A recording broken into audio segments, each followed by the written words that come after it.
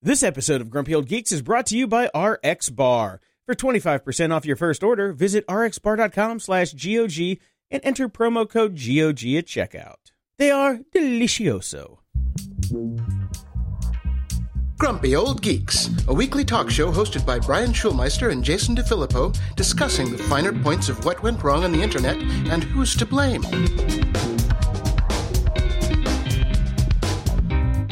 Welcome to Grumpy Old Geeks. I'm Jason DeFilippo. And I'm Brian Schulmeister. You ready to make fun of me, Brian? I'll go easy on you, but I do think that, the great Santini Schulmeister made another prediction that's coming true. Yes, I'm moving back to Los Angeles, God damn it. Yeah. Unfortunately, that's where the work is. So that's kind of true. So that's why a lot of people live here and pay outrageous rents and property taxes and whatnots. Unfortunately, after being unceremoniously and fired from The Art of Charm a month and a half ago and starting the new show is not quite caught up to my personal savings, which I am burning through at an ungodly rate. So I'm actually moving to Los Angeles to save money, believe it or not. After running the numbers, if I don't do something now, in a month and a half, I'll be homeless. So it's been an interesting week. A lot of stress. Lots of stress. Yeah, sounds like it. Well, I'm happy to have you back in the city that you hate, sort of, because you're very far north and not really technically in Los Angeles when you are here. But, hey, we're going to start a podcasting consulting empire, right? That's right. We are going to join forces and tell other people how to do this crap and take some of their money. Basically, doing another cross-country move by myself. Yay. But do it this time with 2 dogs. That should be fun. You're soliciting people on your Facebook. You got a couple of friends that are happy to join you on the drive. I think Mr. Robert Fogarty is going to join me, hopefully. Because he's done it before, and he's a fine traveling companion. I'd imagine he would be. Yes, very chill. And the dogs like him, which is important on a trip with the dogs. Yes. Anyway, let's talk about some geeky stuff. All right. So I saw a video this week from the lovely people at SpaceX called Falcon Heavy and Starman. Mm-hmm. It's just kind of a little, montage talking about, the Falcon Heavy and Starman and his Tesla off to the nether regions of the galaxy and back again. I thought it got really dusty in the room for me when I watched it for some reason. Could be just the mood I was in that week, but did you get a chance to watch it? I did watch it, and it was beautiful. It's I actually have a video a little later on in the show that did the same thing to me. But yes, this was. Look, man, we are in a place where anything that is good news, that is progressive, that is moving forward, that is reaching for the stars, basically makes us feel good, and we need it now more than ever, as they say. Yes. We are consciously trying to ungrump. This will be a conscious ungrumping. Oh, I didn't get that memo. You should see the rest of my stories. Yeah, I know. I'd like to start with the good stuff because, we're definitely not going to end on a high note this week. Well, unfortunately, I took your space story and immediately replaced it with a space story that is not quite as nice. Silicon Valley can't leave anything alone. They're not content just to screw up Santa Monica. Nay! They also must screw up the stars. It's amazing how much stuff is constantly being shot off into our atmosphere and put into orbit around us. On the 12th of January, a polar satellite launch vehicle rocket blasted off from India's east coast. And we knew what was on a lot of it. I think because you're kind of required to tell people. The large Indian mapping satellite, dozens of secondary CubeSats, those cool little tiny satellites that are basically just boxes. And there was some other stuff on there. Somebody snuck in some cargo.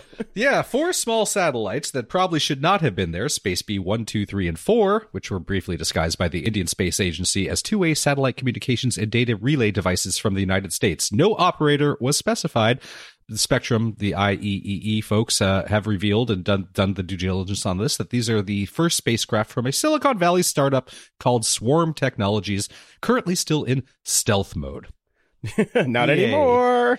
Not anymore. So yes, even though these things shouldn't be up there and didn't get permission because the FCC denied them permission for their application to put these things up, they did it anyways because that's what Silicon Valley does. Mm-hmm. Yeah, that's what they do. Yes. So you can't do this well, screw you, we're going to do it anyways. And now we've got these guys' satellites up there, and they're going to keep doing more. So the FCC has basically said you cannot do any more, but I don't see why that would stop them. And if this is finally confirmed 100% for sure, this will be the first ever unauthorized launch of commercial satellites. Yay. Woohoo! That's a good one. Oh. Well, keeping up with the good news, Elon Musk crashed a panel at South by Southwest, the Westworld panel, which I thought is pretty funny, to talk about space travel. And he said, there are a lot of terrible things happening all over the world, all of the time. There are lots of problems that need to get solved, lots of things that are miserable and kind of get you down. But life cannot be just about solving one miserable thing after another. That can't be the only thing. There needs to be things that inspire you, that make you glad to wake up in the morning and be part of humanity. That's why we did this. But it's just funny that he's at the Westworld panel, and the Westworld is a show that is a series of terrible things happening one after another. That is basically, that should be the tagline for Westworld, a series of miserable things. Yeah. But look, I like Musk more and more every day. I know a lot of people gave him some crap for wasting the resources of putting one of his own cars up into space, but God love him for it. It was genius. It made people happy. It did. Yes, it did. So good on him. And continuing follow-up, we talked about Spotify going public. Their first day of trading will be April 3rd. And as we've discussed, they are kind of doing this weird, they're not doing a traditional IPO in which stock is sold in advance of opening day to institutional investors. They're just doing a direct-to-market sort of thing, just so anybody can get in there. And we're expecting, well, everybody is expecting some pretty crazy, bonkers stuff to happen with that. I personally, I'm not an investor. I just play one on this podcast. I would not buy in at the beginning. That's just me. Yeah, it's going to be kind of crazy on day one. Let it settle and see where it goes. Yep. Yes. I will certainly not be buying any. I guess you're not. No. No. And we've talked a lot about what Facebook is doing with their feed and for news publishers and whatnot. And Wired got into it pretty big. They did a really long article talking about how Facebook is not a good friend for news publishers and the skullduggery. And I was going to use the F word there, but, I'm trying to be conscious about not cussing so much since everybody gets mad at us for some reason. Boo-hoo-hoo. Yeah, it's a good long read about everything that's going on, and they get into some real numbers, which obviously Facebook doesn't provide, but there's third-party people that are tracking these sorts of things. So, it's not good. So if you are a publisher still trying to make a living off your Facebook feed, I'd suggest you find a new home. Yep, we've only been saying it for 5 years, so... Yeah. Glad Wired is saying it again. Somebody will eventually listen. No. And you originally had a story about Disney a while back and how terrible they are with the city of Anaheim. Yes. And how they're basically, bilking the city for lots and lots of tax breaks, not paying the employees very much. And this is kind of an older story, but I found it and it kind of broke my heart that these people are basically living in abject poverty and can't, get a sustainable wage out of the happiest place on earth. And it's about a woman that worked there for over a decade and ended up dying alone in her car, and it was over a month before they found her. It was just like, man, way to go, Mouse. Yeah, that's a pretty depressing story. I mean, I know there are a lot of Disney lifers, the people that really just they started working there like when I did when I was 15 years old. And they're still there now. And, you can work up the ranks. You can get yourself so that you're not on stage, as they say. You can get yourself to management and things like that. But some people don't. And it's not really any different than if you were working at Burger King. It's not a living wage. If you're an adult, if you have kids, if you're trying to move on, you cannot make it doing that. But remember, kids, just be a good, kind person and everything is just going to work out fine. In the news,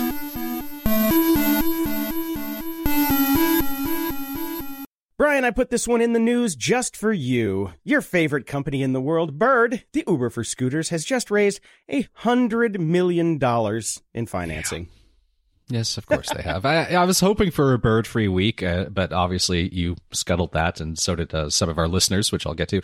Just a quick side note: I took a bike ride this morning before the show, as I usually try to do every morning, and I saw about eight birds parked on the bike path, not on the side of the bike path, on the bike path. And I decided, the obvious thing would be to call a grouping of birds a flock of birds, but I'm proposing we call them a douche of birds.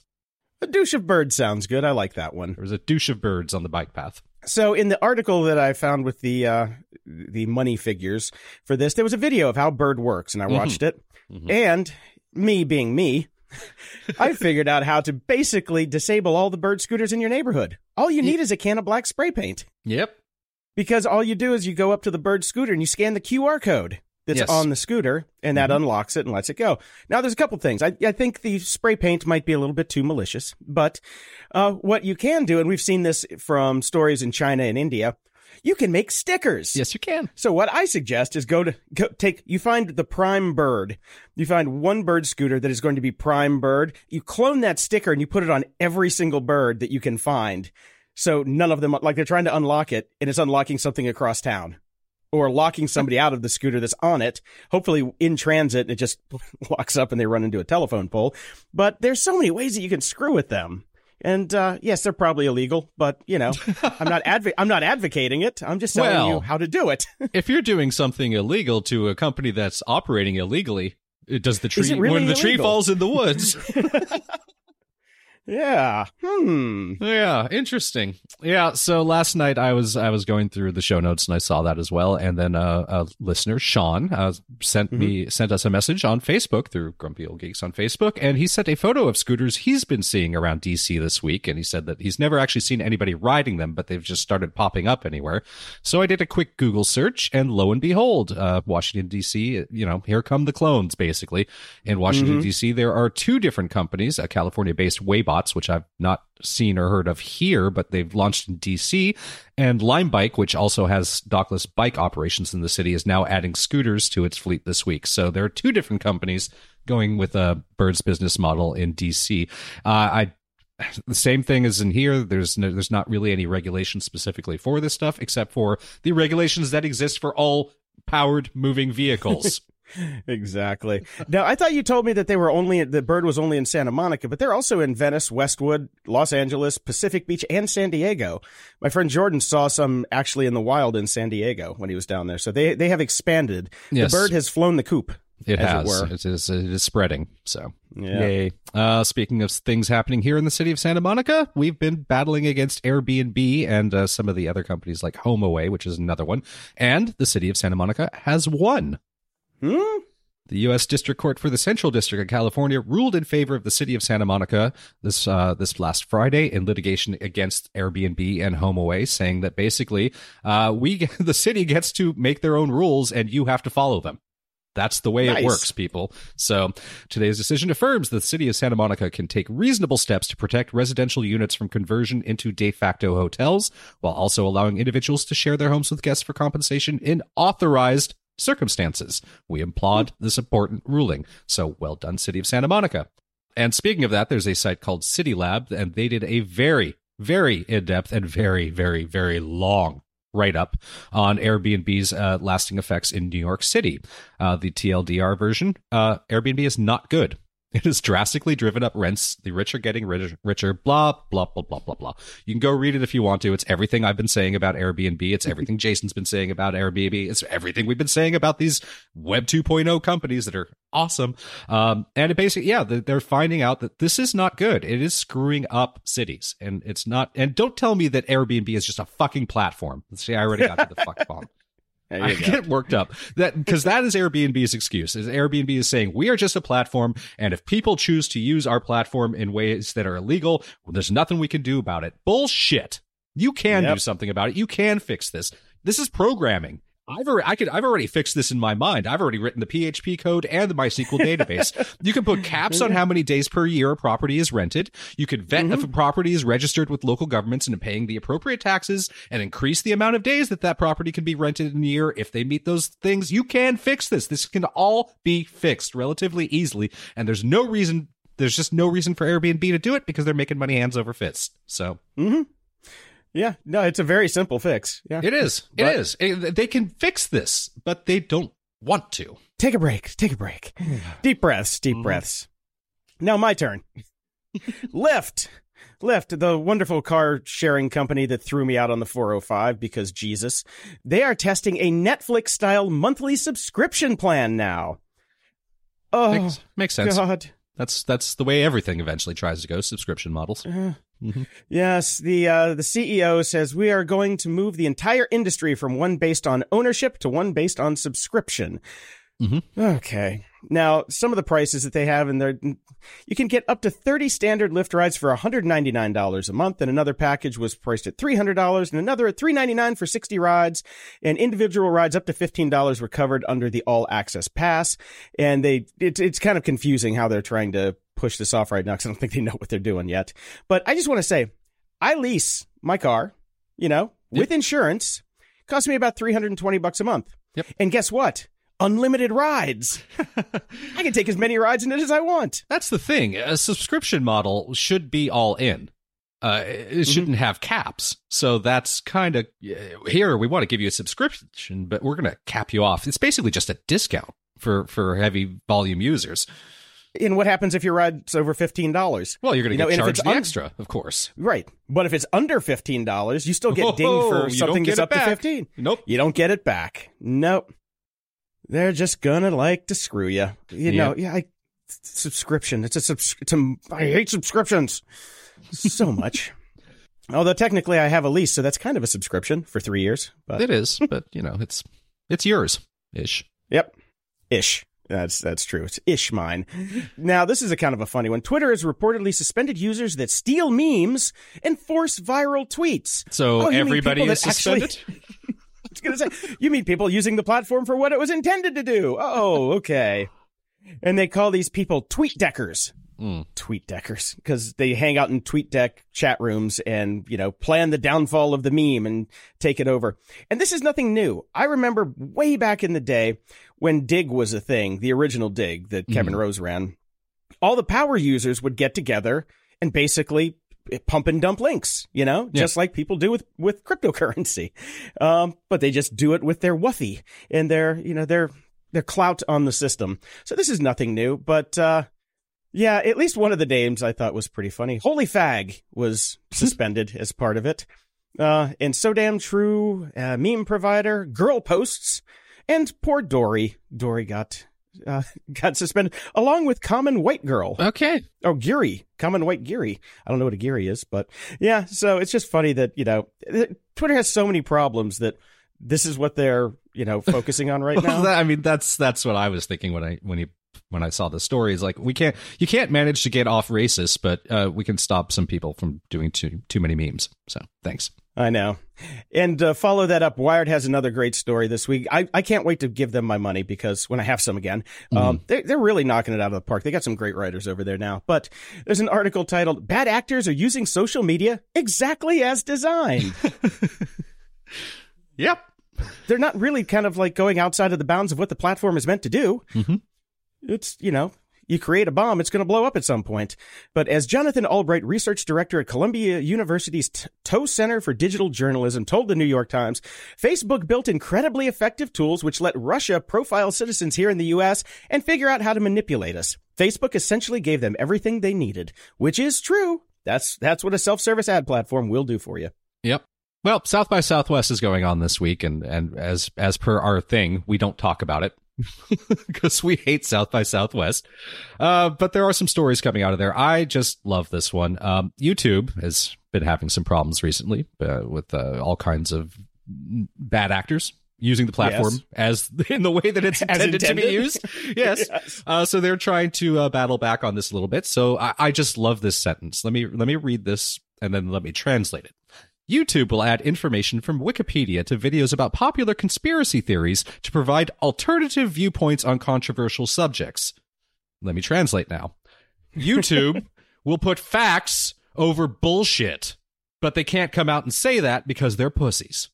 So, yeah, that's what they're going to do. They're going to basically they're turning YouTube into pop-up video. They're going to drop text boxes, boop, over these stupid videos saying, yes, we actually did land on the moon. And before you think I'm making that up, they use that as the example. Tell me chemtrails are in there too. Please tell me chemtrails are in there. Yes, showed examples of information cues for videos about the moon landing and chemtrails, the two things that they mentioned. Yes. Awesome. So that's great. But here's the real kicker on this. The very next day, Wikipedia said, hey, what? You're doing what? We were not given advance notice of this announcement, said the Wikimedia Foundation in a statement on Twitter. So YouTube going ahead with this gigantic plan and forgot to ever mention it to Wikipedia. Now, they don't have to, because Wikipedia information is free to use on the internet for anyone, but still would have been nice. It would have been kind of a nice heads up, you know? Wow. Yeah. But people just do what the hell they want to do. That is really I'm just stunned. Every day I'm getting links for the show. Every time we sit down to record this, I am just constantly stunned. There are just no rules anymore. Everybody just does whatever the hell they want.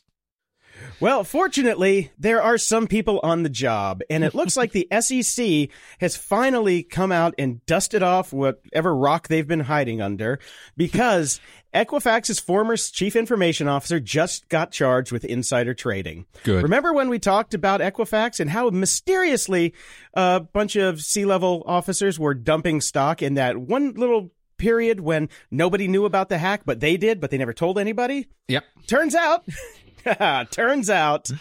you can't do that. What? You can't do that. Aww. So, yeah. Oops. Oopsies. Yeah, he made over $950,000 on his stock sale. Wow. And if he would have sold it after the breach, it would have only been worth $117,000. Way to go. Yeah. Way to go. So that's number one. Theranos. Remember Theranos? I do. The blood testing company that was basically nothing.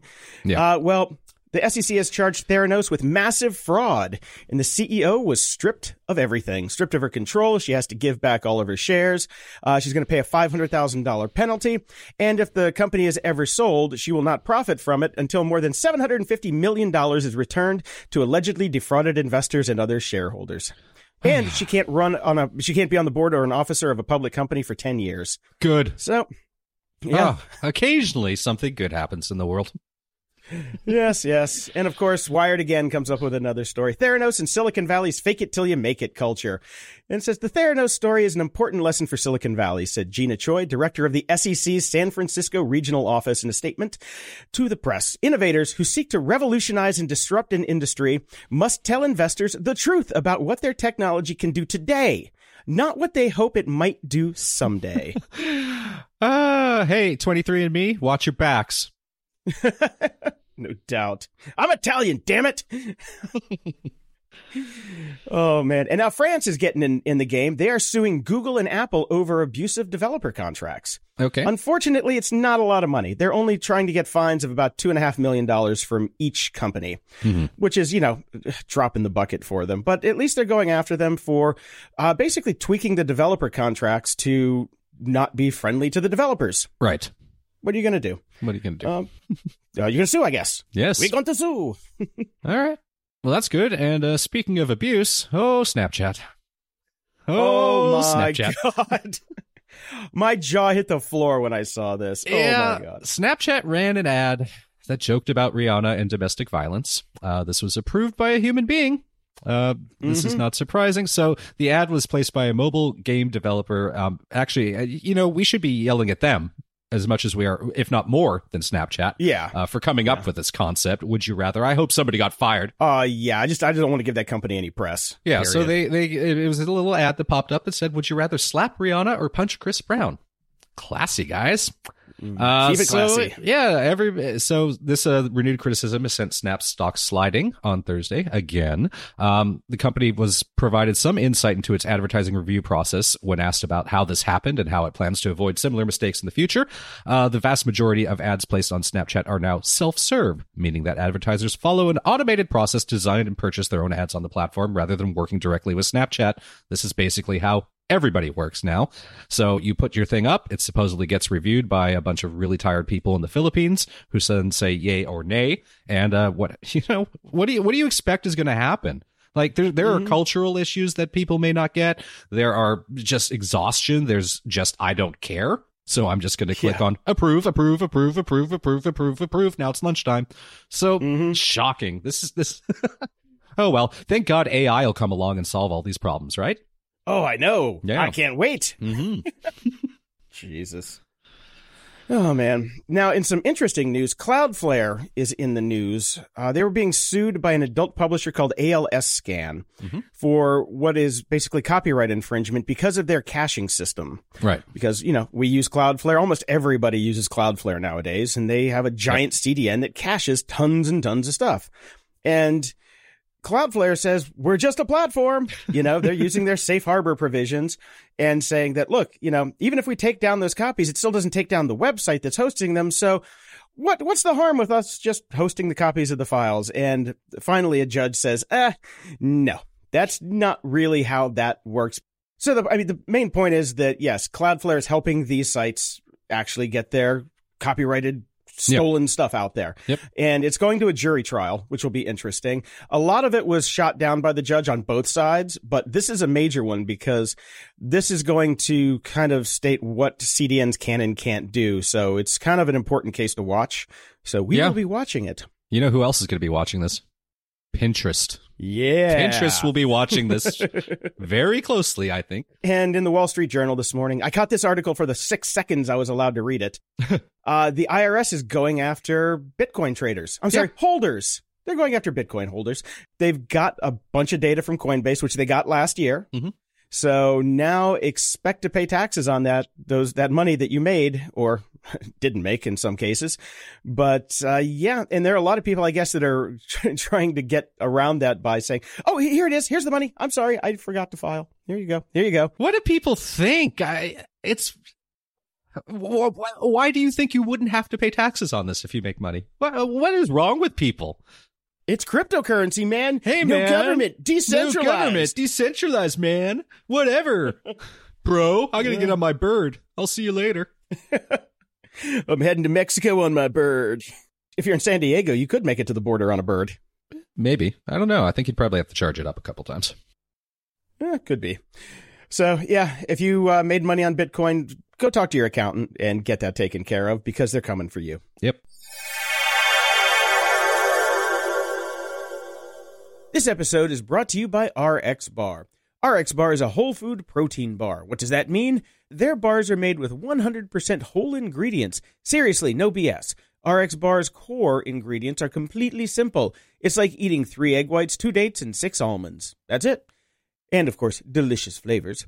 And it turns out real food ingredients actually taste really good. Go figure. You can actually taste the cacao, the real fruit, the spices, like sea salt. With Brian's baby and my 2 puppies, our hands are quite literally always full. So RX Bar is fantastic for a quick breakfast or snack in between cleaning up the collective poop that we both have to deal with. RX Bars are amazingly delicious, like I said. I've tried just about every bar on the planet, and these are hands down my favorite. They come in 11 flavor varieties, so you can get a bar for almost any mood, like sweet or savory, chocolate, or fruit flavors. There's always something to eat. Personally, I love the blueberry bars for breakfast, a peanut bar for mid-afternoon when I'm feeling indulgent, and the chocolate and sea salt when I sit down for my nightly reading session. RX bars are gluten-free, soy-free, dairy-free, no sugar added, no artificial colors, artificial flavors, preservatives, or fillers. They're just full of goodness, I tell you. They're absolutely fantastic. For 25% off your first order, visit rxbar.com/GOG and enter promo code GOG at checkout. Again, 25% off your first order, rxbar.com/GOG, enter promo code GOG at checkout, and please to enjoy. Ups and doodads. Can iTunes really get any worse? I don't even know what to do anymore. I have to force quit it like 2 to 3 times a day now. Podcasts won't update. Sometimes it just won't play. It is such a piece of crap. Is Apple ever going to fix this? Nope. Okay. I don't Moving think on. so. Okay, yeah. That's why I don't use it for podcasts at all. I only use it now to check my rankings in the podcast charts. That's it. Yeah. I don't play anything, nothing. Yeah. It's horrible. And Twitter, because they can't seem to figure out what the hell they're doing anymore. Now they're working on a camera-first feature that could threaten Snap. Okay, that might be a little hyperbolic in the title there. But it's a new function that would combine location-based photos and videos with Twitter moments around notable events. And companies could sponsor events or place ads in between tweeted real-time photos and videos.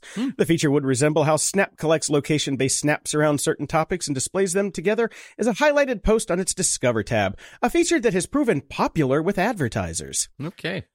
We'll see if that makes it into the wild. I doubt it. I'm calling this segment Insta-Scam of the Week. I'm finding all these ads on Instagram, and all you do is you basically go to the website that's there and then go to Amazon and search for the same thing. Yes. This week I found the Slim Selfie Drone Camera, and it retails at $89.99. So I went over to Amazon and found something that is basically the same thing, although the title is a little different. It's a little more verbose than the Slim Selfie Drone Camera. This is the JJRC H49 SOL 720p Wi-Fi FPV ultra-thin foldable selfie drone with beauty altitude hold mode RC quadcopter RTF black. And that retails at $47.99. Yeah. Good job. Listen, I love that. I just keep them coming. I like these. They're very funny to me. And a friend of the show, Burns, wrote in, said, Geeks, this is either a query for opinion or a tip for next week's apps and doodads. Know anything about an app company called Trim? For clarification, this is supposed to help with reducing the cable internet phone bills, not a new dating app. I was going to say. I like the idea of an app that lowers my outrageous internet bill, which sounds similar to the app that would fight tickets for you. I'm concerned that if I go through the sign-up process, they're going to want banking information. If it sounds too good to be true, it's probably too good to be true is my initial thought. Now, I went and looked at it. I haven't used it. I went and looked at their About section. Nothing in the About section fills me with any confidence. They have every buzzword in there. They're building an AI. We're building the equivalent of a self-driving car for your financial life. I don't trust anyone with my finances, but me. And of course, you have to give them all your login info and details for anything that you want their AI to run for you. Reading through what could go wrong? What could possibly go wrong? Reading through the terms of service is a real treat as well. Having said all that, I am curious, just not curious enough to give it a go with my own information and my own finances. It'd be great to have somebody something automate that. But for now, you know what? You could just call your cable company yourself and say this is ridiculous, and they'll probably chop off $10 for you. Yeah. Just renegotiate yourself. So I looked at the jobs page at Trim, and you figure it's a software company. If they're making AI, they need to be hiring lots of engineers. Well, not really. Marketing, growth, marketing, growth. That's it. They're hiring one software engineer in San Francisco, a chief of staff of special projects, a product designer, a contract recruiting talent for talent acquisition, and then growth associate, paid acquisition, growth manager, paid acquisition, market associate, content, marketing manager, content. Everybody's worried about marketing instead of making the damn product. You know, and that's very, I'm glad that you found that, because that alone tells me everything I need to know about this company. I would not use them. Yep. All they're going to do now is market the crap out of something. They're not building anything anymore. This is another one of those companies that we just talked about Silicon Valley, about how they have to be honest about what they can actually do now, not what they hope to do. Because everything in their About section and everything on their website is what they hope to be able to do. Yeah. God, it's ridiculous. And I play Star Wars Battlefront 2, and we covered this on the show a long time ago, but when it first came out, there was a huge backlash because of the loot box system and paid upgrades and all the crap that you have to do. And loot boxes they're going to basically be illegal soon. I think that because I remember doing another story about the fact that it's like gambling. Because you're paying them money and you're gambling on what's going to be in the box. Yep. So they're pulling it. They're pulling all of the Loot Crate crap. Changes are coming out March 21st. So by the time you download the update, which should take about till March 26th, because the updates take forever, you'll be able to play it. And it's got a whole bunch of new stuff in a linear progression system, which I'm really looking forward to. So once this hits, I'll go back and start playing it again, because I got a little bored with it. But now that I know these updates are coming, I might jump back in. Nice.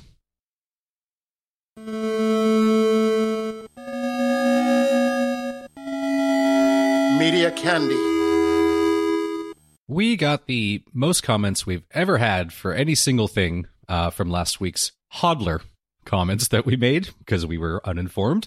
And we all conveniently learned about that Sunday night. So thanks to everybody who wrote in to tell us. And go ahead, Jason.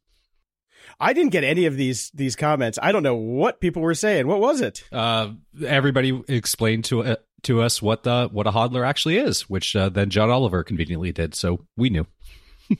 Okay, gotcha. Yeah. Yes. The cryptocurrency segment on John Oliver was pretty good. I have a link in the show notes for that. If you haven't seen it, definitely go check it out. Yes. Very funny stuff. Mm-hmm. I saw something today. It makes me want to. I don't know what I want to do. Whatever it is, it's violent. There's a new startup out there called Radio Yo. Okay. They're building a decentralized ecosystem for podcasters, online broadcasters, independent media, and online publishers worldwide using a cutting-edge cryptocurrency called the Rayo. Speaking as a podcaster, do we need a decentralized ecosystem? No. Okay. We actually have a decentralized ecosystem. That's how it works. Right. There's absolutely nothing that they're building that is of value, as I see. But their video is worth watching if you want to. If the word blockchain makes you angry, like it does me, go watch the video. And at the very end of the video, I had to watch this entire thing because they were talking about their ICO and all this other crap. Disclaimer, citizens of the United States are prohibited from participating. The crowd sale of the Rayo token is not the sale of a security. Radio Yo, stupid name, will use the proceeds of the crowd sale to advance the purpose outlined in its white paper. Virtual currency is not legal tender, is not backed by the government, and accounts and value balances are not subject to consumer protections. Derp. Yep. The information in this video does not constitute investment advice or an offer to sell or invest in securities. People who participate in Radio Yo's ICO should not have a reasonable expectation of any future profits or the Rayo increasing in value based on Radio Yo Inc. creating a blockchain-based broadcasting and services platform. They just said, give us your money, and we're not going to give you any. We're not under no legal obligations to ever give you anything in return. Yep. And if you go look at their timeline, it's ridiculous. Yes, they're selling vaporware, absolute vaporware for no reason, for something that doesn't need to exist. And I found this as a paid advertisement in a newsletter that I read, and I was just like, oh man, what's going on? I don't know Radio anymore. Yo. Yeah. God, give me a break. Ricky Gervais special. Have you got a chance to watch it yet? I did watch it. It was great. Okay, good. I haven't seen it yet, so I was hoping you had. I know you're a Ricky Gervais fan, and I'm always on the fence with him, so I figured I'd get a review from you first. So I'll just put it in the notes. I thought it was fantastic. I was laughing really, really hard. The people that get offended from us on our podcast should never ever watch this.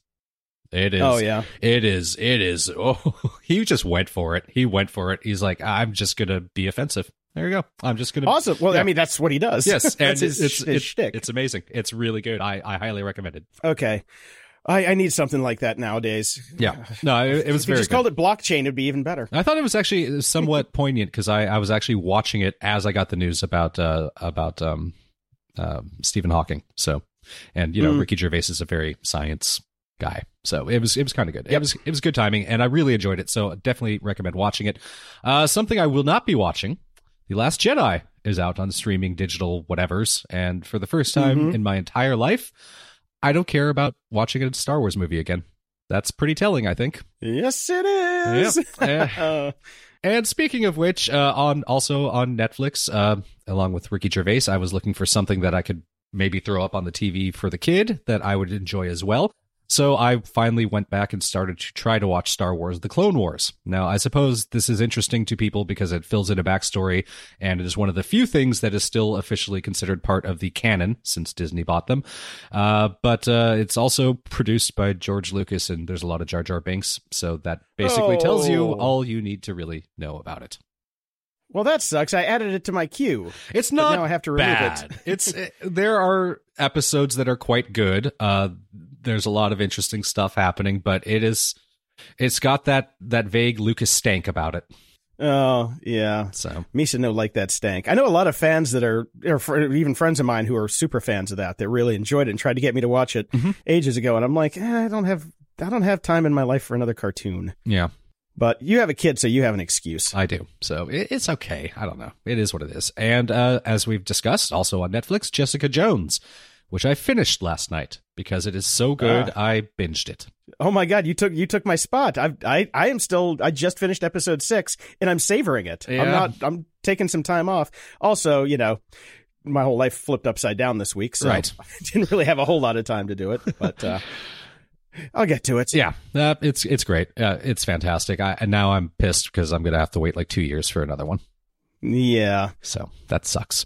And you'll note that in this segment so far, we have discussed three things from Netflix. You know what we haven't discussed? Anything from Amazon. Amazon Prime streaming numbers are out, and they are surprisingly underwhelming, is the title of the article. And yeah, basically, Amazon is producing a lot of shows, not anywhere near as many as Netflix, but their hit rate is drastically lower. They are not doing so great. And this is not surprising. I mean, you'd think about this stuff, and The Man in the High Castle should have been one of my favorite shows. It's horrible. It's horrible. It's horrible. The Tick is great. Jean-Claude Van Johnson was pretty damn funny, but I think they have a serious problem with their user interface. Yeah, it's bad. I think the app is the biggest problem. It is bad. Yeah. You can't find anything. It only shows me the same stuff that I've already watched, and to scroll around it and find stuff is painful. Yeah. They have a discovery issue for sure. Well, all the services though, to be fair, Netflix isn't great either. It's hard to find things. Yeah, but it's no Hulu. That's true. I'll tell you that. Oh my God. That's the worst of the bunch, but Amazon is a close second to Hulu. Yeah. Netflix is at least I get good recommendations from Netflix every week because, of course, every Friday there's a new comedy special to watch because they do a new comedy special every week. I know. It's ridiculous. And most of them are terrible. Yeah. But there are a couple good ones. There are a couple good ones. Not many, though. I still want to go back and watch that Chris Rock one again. I thought that was really good. It was good. Really good. But speaking of things to watch, I found is a very short watch. It's a Monty Python and the Holy Grail trailer is a serious action drama. It's a couple minutes. It's kind of cute. I thought it was kind of fun. I liked it. It was cute. At the library. This week at the Library, Privacy and How to Get It Back by B.J. Mendelsohn. Now, B.J. showed up on my radar because he sent us one of his comics that he just wrote to review for the show, and I haven't gotten around to reading that yet, but then I saw this on his blog, and oh my God, what a kindred, he's a kindred spirit, I think. Yeah, I gotta say, I was cautious about this because I was like, oh God, this is going to be a book that's going to feel like work or basically just listening back to our own podcast. And I'm right. It did, and it was, but in a good way. So I know at one point you and I had talked about writing a book as Grumpy Old Geeks, and we ditched that idea because, no one reads and who'd buy it. But we don't need to anymore because this is pretty much what we would have put together. It was very well done.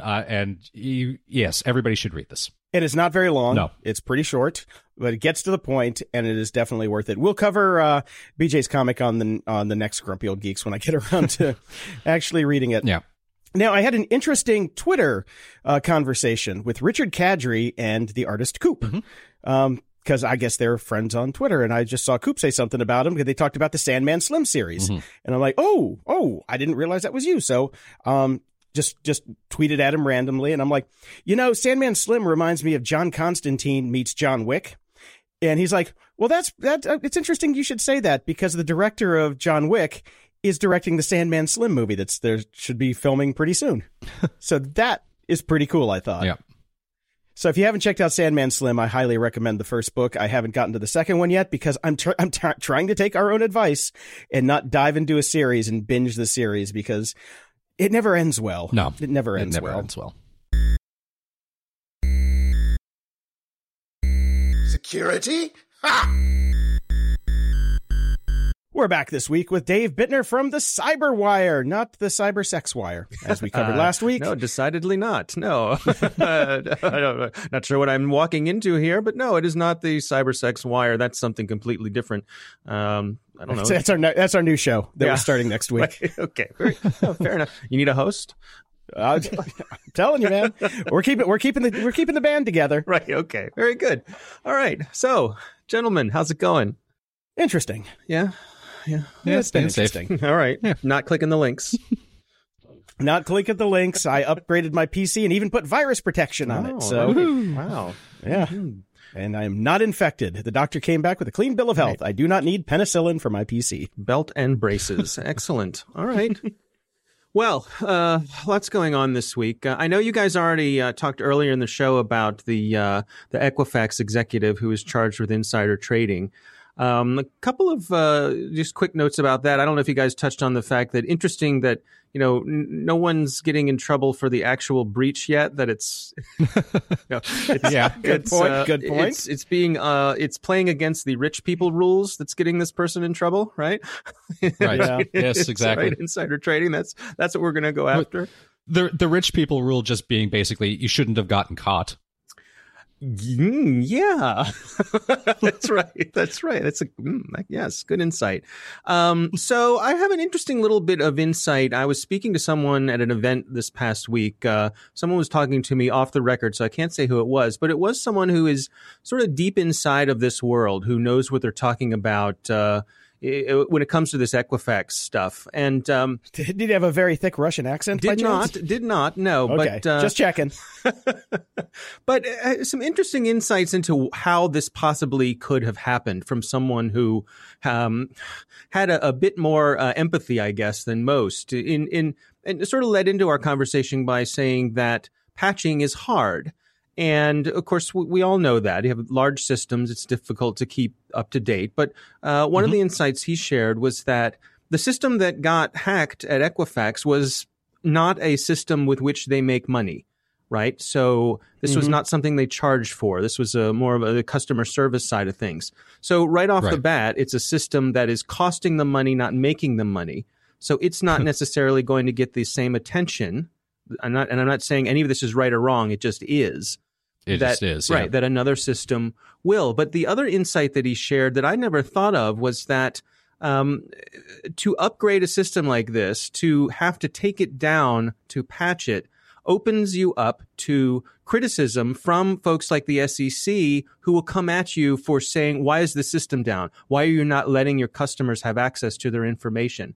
So there's a pressure there that I hadn't really considered before. Again, not saying whether it's right or wrong or they should have had systems in place to take care of this, but it's an interesting insight that sort of why we've all been saying, why didn't they just patch? Why didn't they just patch? Well, there's multiple reasons why you could understand that they would delay patching. And it was interesting insights. Yeah, I mean, it's complicated, but at the end of the day, it's their business. It is their business. It is their responsibility. Yeah. Yeah. You put up a sign, scheduled maintenance. Remember when we just get a notice that we'll be down for scheduled maintenance? Yep. They could have got around it with that. Yeah, well, I heard another person in the financial services industry saying that they got crap from regulators when they made all of their customers go to two-factor authentication because the regulators said this is slowing them down to have access to their information. And they're like, "What are you talking about? God. We're making things more secure." So. Well, I mean, but that's the reality of the world that we live in now. Any change you're going to get grief. So it's suck it up and do the best job that you could do and try to keep his information as safe as possible. And, don't feed the trolls. Yeah, absolutely. God. Yeah. Would you rather have a few disgruntled customers or all of your data stolen? I mean, come on, let's weigh the alternatives here. Yeah. No. Again, not in any way justifying. I just think they're interesting insights from someone who has a little more knowledge of how actually things work behind the scenes than I do. Yeah, right. Just because something's hard though doesn't mean you don't have to do it. That's Oh my God, it's hard. I believe they have learned that lesson now. Yes, hopefully. I don't think anyone in that industry is going to make that particular mistake again. Luckily, there are plenty of other mistakes. Yeah. We have all new mistakes to make. No shortage. Oh, man. So have you guys ever heard of Phantom Secure, the phone that is like one of those secure phones? Yeah, I think we talked about it once a long time ago. Well, the CEO just got busted by the feds for selling these phones to the Sinaloa drug cartel. And now every time I look at this, I read it as Shinola drug cartel because, I grew up with Steve Martin and it just keeps coming up. But yeah, they grabbed this guy and threw him in jail. And he's Canadian, believe it or not. Canadians do evil things too, it seems. Seems unlikely. Yeah. That's I'm going to need to see some genetic. I need some 23andMe genetic testing on this guy. I don't believe he's actually Canadian. That's right. Well, his name is Vincent Ramos. So, but yeah, he was charged with racketeering, conspiracy to conduct enterprise affairs, as well as conspiracy to distribute narcotics and aiding and abetting. So, apparently, this phone was custom made for the drug cartel. You know, pick your clients a little more wisely next time, I guess. You know, it's funny because I was reading the story and it made me flash back to my early 20s. You know, back when there was like, you would install like high-powered Windows NT servers with 32-bit whatever, and I would have that on my laptop. And I remember reading that technically you weren't allowed to take that software out of the country. Right. Oh, yeah. Yeah, they're classified as munitions because of the type of encryption that was built into them. Yep. There was a famous case related to that where someone in protest of that put the encryption algorithm, had it tattooed on himself and left the country. Yeah, that's for DVD encryption. Yeah. Mm-hmm. Yeah.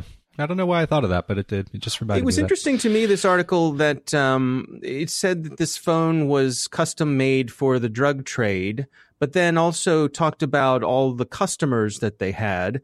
It seemed like the smart way to go about this is if the drug trade is financing something like this, then finance this thing and just distribute it. Have it be a cost of doing business. Why have a paper trail of some sort of billing system or something like that? That struck me as a little odd. Well, you're assuming criminals are smart. That's true. Well, that is part of the problem. I am curious as to what exactly the customization, particularly for the drug cartels, was. I mean, because this is just secure in general. It could be used for anybody. I mean, is there like a little side latch where you can put your Coke? Could be. Yeah, the phones are actually hollow, and they shove them up their butts to mule the cocaine through the airports. That's what it is. It's a special polymer. They're long and skinny. It's a special polymer that does not get feces inflected on it. Yeah. I remember years ago working with a client. We were helping with some video stuff, and this was a very large government contractor, and they were working on a way to modify BlackBerry phones by replacing some of the internal guts to give the phone this sort of security, to have built-in encryption. You know, if two phones had this device built in, had been modified in the same way, when they connected with each other, they would automatically go into an encrypted mode. And the point that they were making was that at the time, you know, this is BlackBerry world, pre-iPhone days, it looked like a regular BlackBerry. So part of the security was the phone itself didn't draw attention to itself. If you were a person of interest, the phone just looked like a regular BlackBerry phone. That was interesting. Yeah, nowadays, if you have a BlackBerry, you're definitely a person of interest, because who the hell uses BlackBerries? True. Well, yeah, exactly.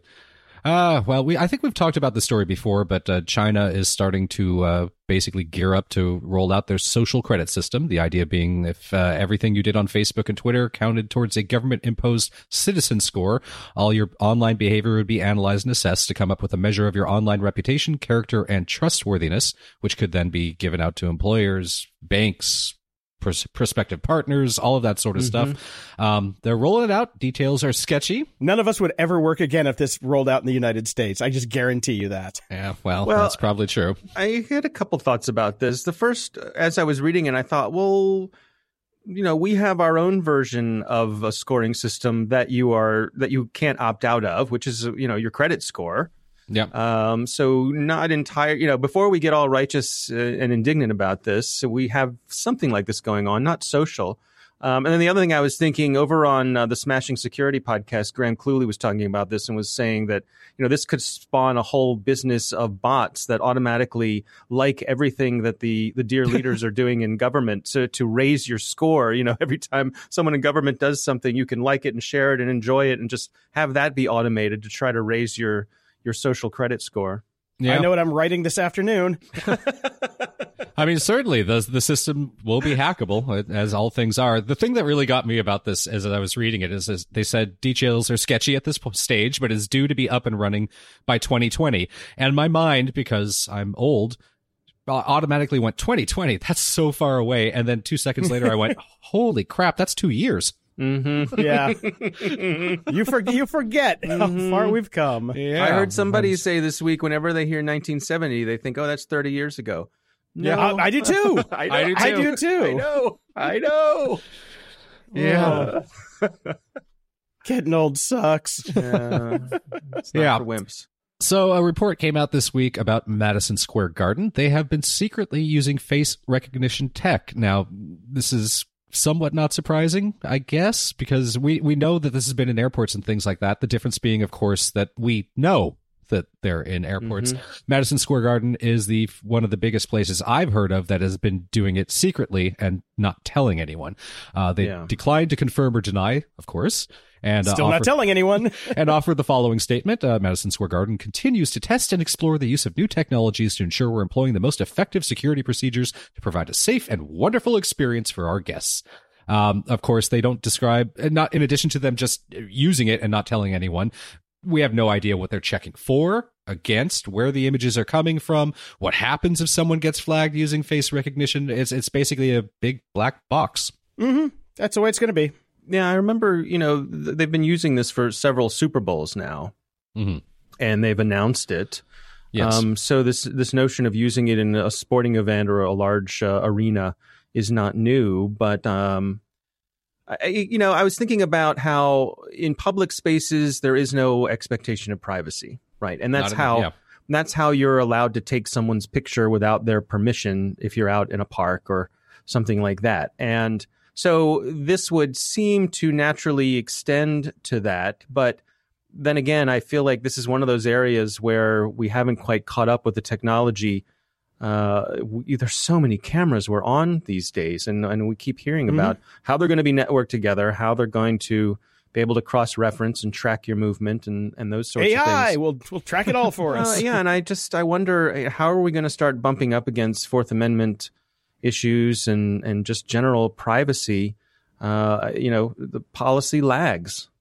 Yeah. Well, when you attend an event, you sign off on a whole bunch of waivers by just buying that ticket. That's true. So they can totally say that, no, you bought the ticket, it's on the back. Read the fine print. Here's a magnifying glass. We'll wait.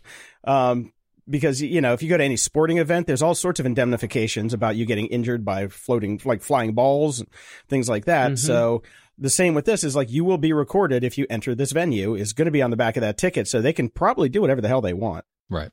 Yeah. Yeah, probably. And, as we've talked about before, this spawns that whole market of disguises, right? Yeah. You don't want your face recognized, fake mustache and a nose and ears or whatever. What does it take to trip these things up, throw them off? Yeah. Also a pair of ill-fitting shoes because they have gate recognition. They've got all sorts of recognition that they can run on you. Plus, then you're going to have to basically leave all your electronics at home. Don't wear that Apple Watch. At some point, the only way around this is just to go to the concert naked. That's about it. On a bird. Yeah, on a bird with a mask. Yeah, in other words, go to concerts the way we already go to concerts. I was about to say, just go to Insane Clown Posse shows and you're fine. Yeah, it's fit right in. It's the dawning of the age of Aquarius. Oh my! Just don't drop the beer. Oh man! So, a judge in California has finally said that us users of Yahoo can have our class action lawsuit and get our 15 cents. We I was about to say, and you get $2, and you get $2, and you get $2. Right. They even here's the upside though. Yahoo isn't Yahoo anymore. Now it's owned by Verizon, who actually has money. That's true. Yep.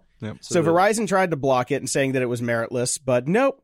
The judge came back and said, I think this is going to go forward. Plaintiffs' allegations are sufficient to show that they would have behaved differently had defendants disclosed the security weaknesses of the Yahoo mail system, said Judge Lucy Coe from, where's she from? Well, she's from California. Who cares?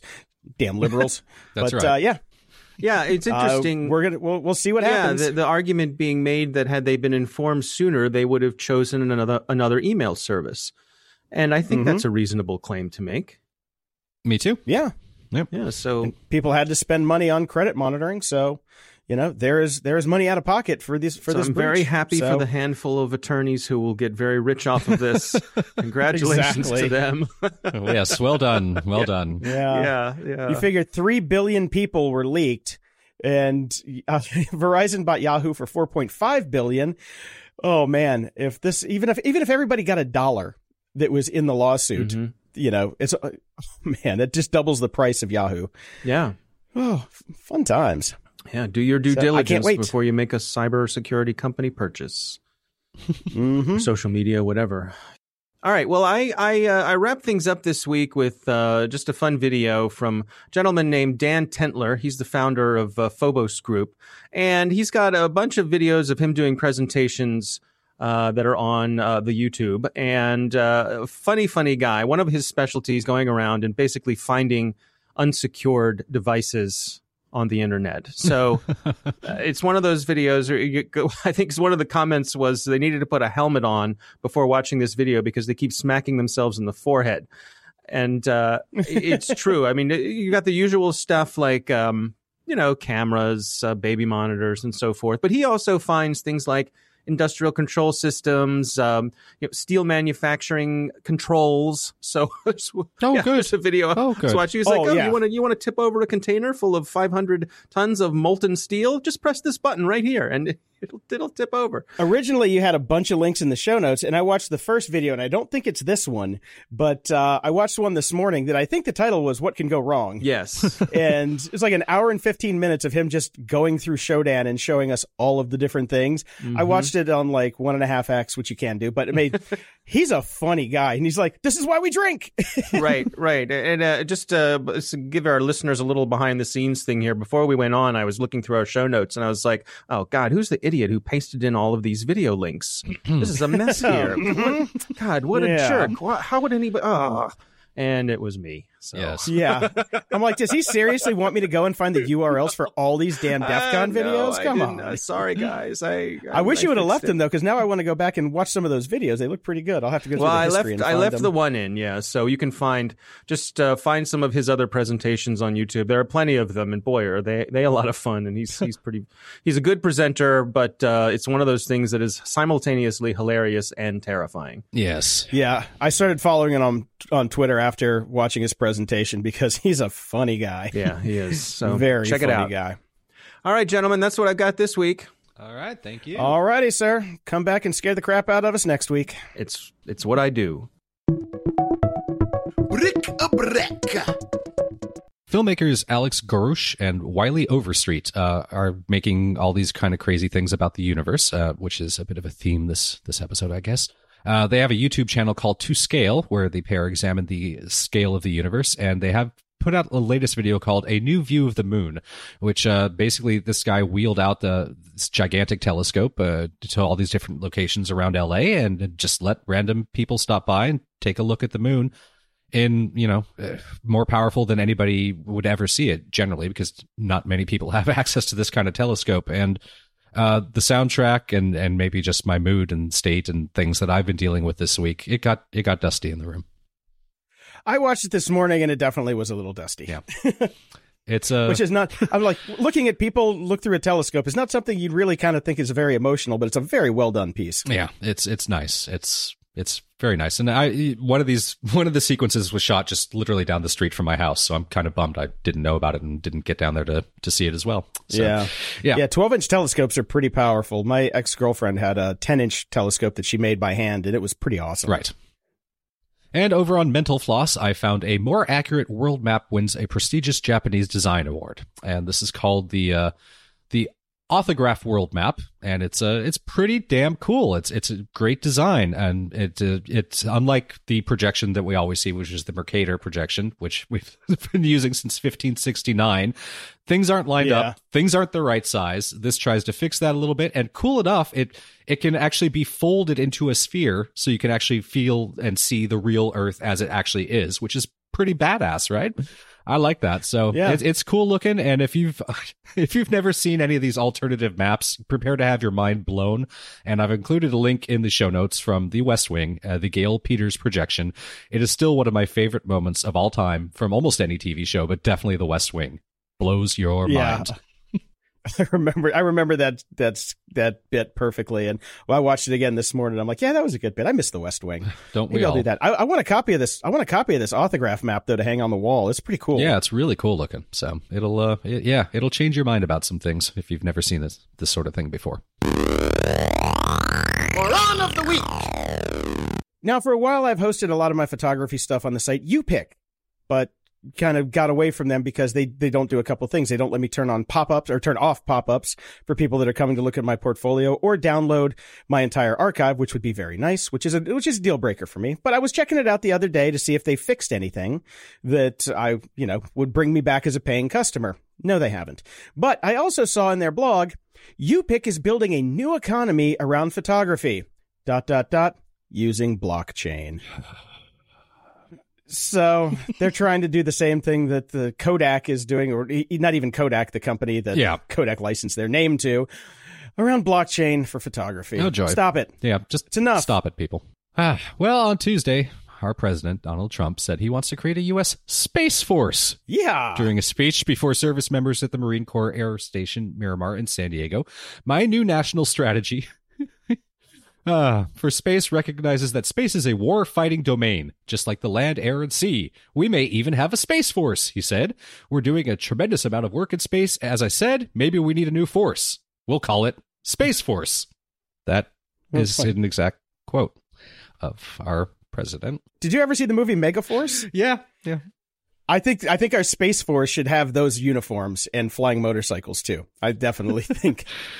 I think Space Force should be built on Megaforce. Yeah, I agree. And it's also worth mentioning as we're discussing the Space Force. Trump also managed this week to misspell Corps in Marine Corps by spelling it Core in a tweet.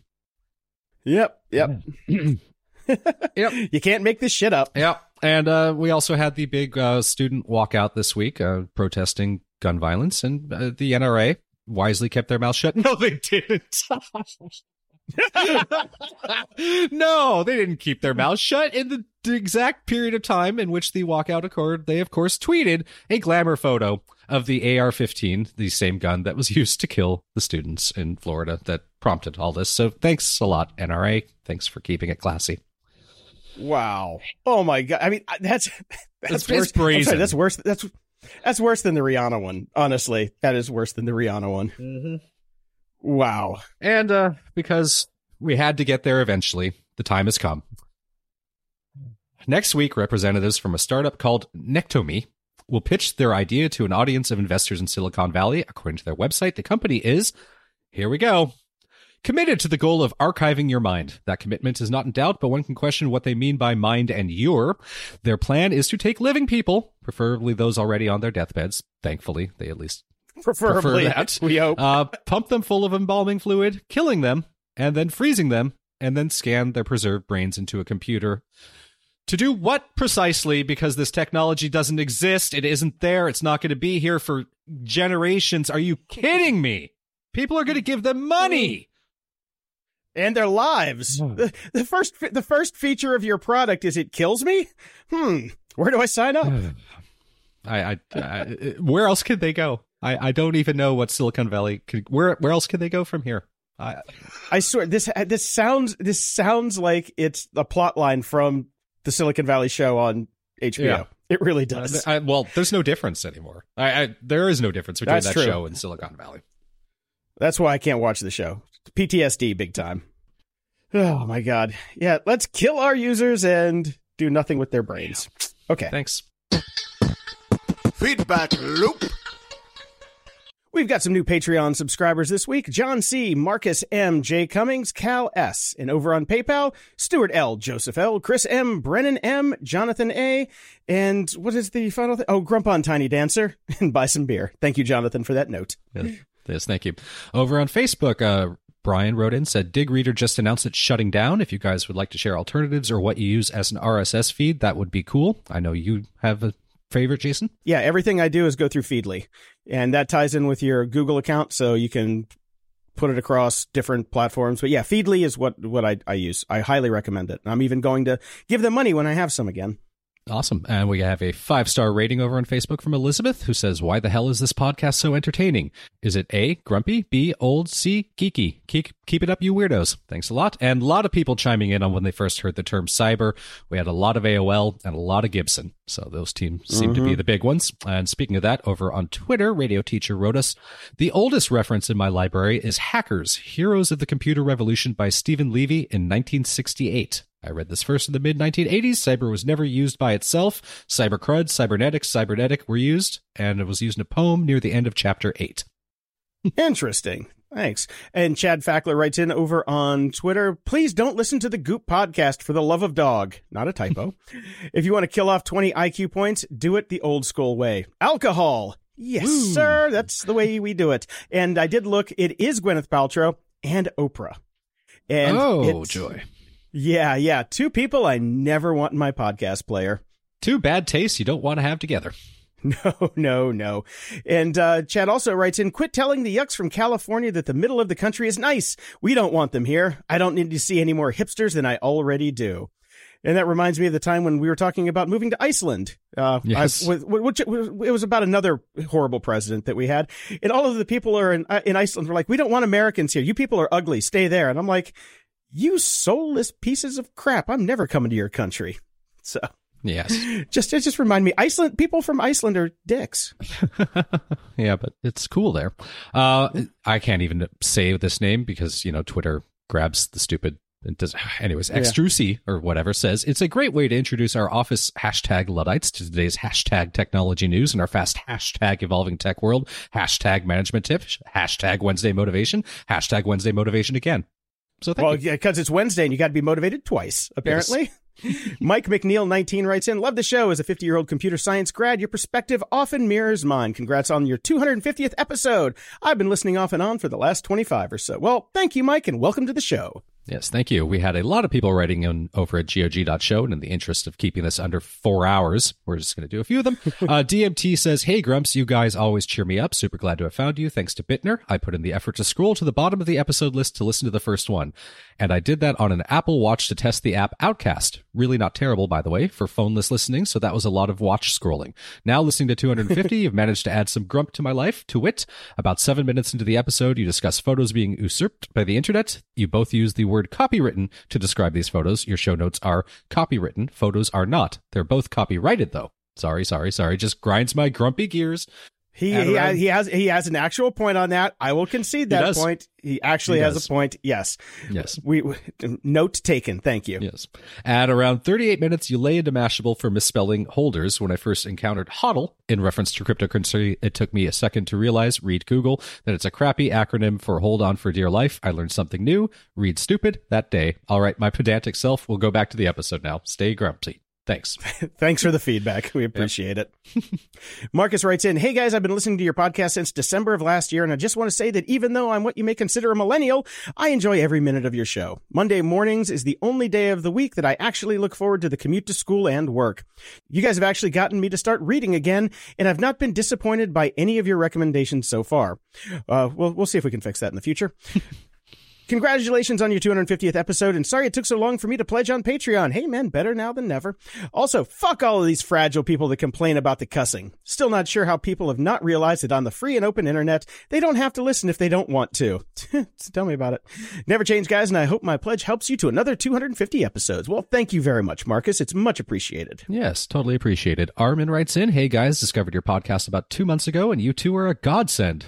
I think that's the only person in the world that would describe us that way. No doubt. The podcast makes my workday so much more bearable. You guys have given me some great tech internet tips, and I can't thank you enough. Now I need your help. I'm an avid Chrome user, but I keep hearing you guys recommend Opera browser over and over again, and I've downloaded it on my PC, and I love it.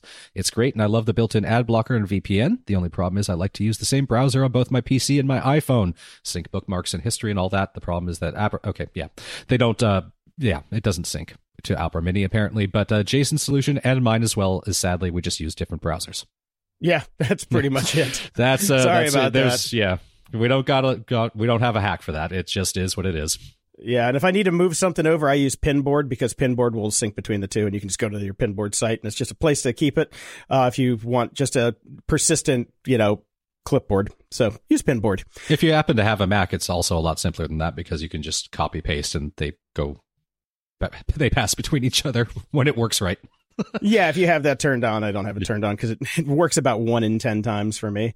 Right. But okay, so Dan writes in, my wife just bought a new MacBook Air for school since the baby spilled water on the keyboard of the old one and it finally died. I'd like to have that not happen again. Do either of you use keyboard covers? Trying to find a good one is damn near impossible. Thanks. No keyboard covers. I use square bottles, which are locking bottles. There'll be a link in the show notes for them. They don't roll away if you knock them over, and they don't spill water everywhere. But it dawned on me that your baby is the one that spilled the water, and there's no way a baby's going to get the lid off of this. So my entire recommendation is dumb. I was wondering where you were going with that one. No, I kind of have the same issue right now. It's I just keep moving my keyboard higher when I'm not sitting at the desk using it, and yeah, I got nothing. You're right. I mean, I even Googled and Amazon search keyboard covers, and they all look like they're crap. So if you do end up finding something that you like, let me know because I have a baby too. Yep. All right, over at iTunes. We got some new reviews. Jacked in from Canada writes, the last beacon of hope of the internet. Thanks for being able to summarize the frustrations of dealing with the tech we love. Keep up the great work, Stetler and Waldorf. Thank you. We also have a 5-star rating from Stay Grump. Grumpy for all. I love the show. I'm only 22, so not quite an old geek, but still grumpy as hell at the state of the world. I agree. All right. And Mackison writes in, worth your time. They take top tech stories and break them down for you with humorous banter. Ooh, we banter. They also cover movies and shows you might consider, and they'll let you know what's worth your time. You'll have a laugh, and after a decision to unfollow a ton of podcasts, including The Art of Charm, well, then make sure you go subscribe to the Jordan Harbinger Show so I can get paid and have a life again. Brian and Jason have come out on the top. You guys are definitely worth 2 hours a week. See? Somebody's in for the 2 hours. That's what I'm telling you. One person. No, more than one. All right, thanks just a lot. Not you. Just not me. If you want your question or comment read on the show, head over to gog.show/support and send us your feedback or questions that we can read on the air. And if you're so inclined, please head over to gog.show/iTunes and toss us a 5-star and snarky review. And as always, please, pretty please with sugar on top, tell your friends. Yes. Closing shout-outs! Closing shout out to Stephen Hawking. He will be missed. And his final words, this comes from over at Boing Boing. If machines produce everything we need, the outcome will depend on how things are distributed. Everyone can enjoy a life of luxurious leisure if the machine-produced wealth is shared, or most people can end up miserably poor if the machine owners successfully lobby against wealth redistribution. So far, the trend seems to be toward the second option, with technology driving ever-increasing inequality. So he's just saying the problem is capitalism, which I think we've said before, too. So we're as smart as Stephen Hawking. How about them apples? We are, and I would just like to point out that these weren't his last words. They were just his last public words posted on a Reddit AMA. Right. I'm sure this wasn't what he said as he shuffled off this mortal coil. Yeah, it's probably, oh, shit. That'd be likely, my last words. Yeah. All right, until next time, I'm Brian Schulmeister. And I'm Jason DeFilippo. Thanks for listening to Grumpy Old Geeks. To support the show and keep us on the air, go to patreon.com/GOG. Toss us $1 a month and we'll love you forever. If you'd like to give a one-time or recurring donation, go to GOG.show and click the PayPal button in the sidebar. Show notes for this episode are at GOG.show/251. From there, you can find links to old episodes, leave feedback, ask questions, and get links to stuff we like. Stay grumpy, and we'll see you next week. Okay, last one to kill a bad guy buys the beer. We're driving to Florida.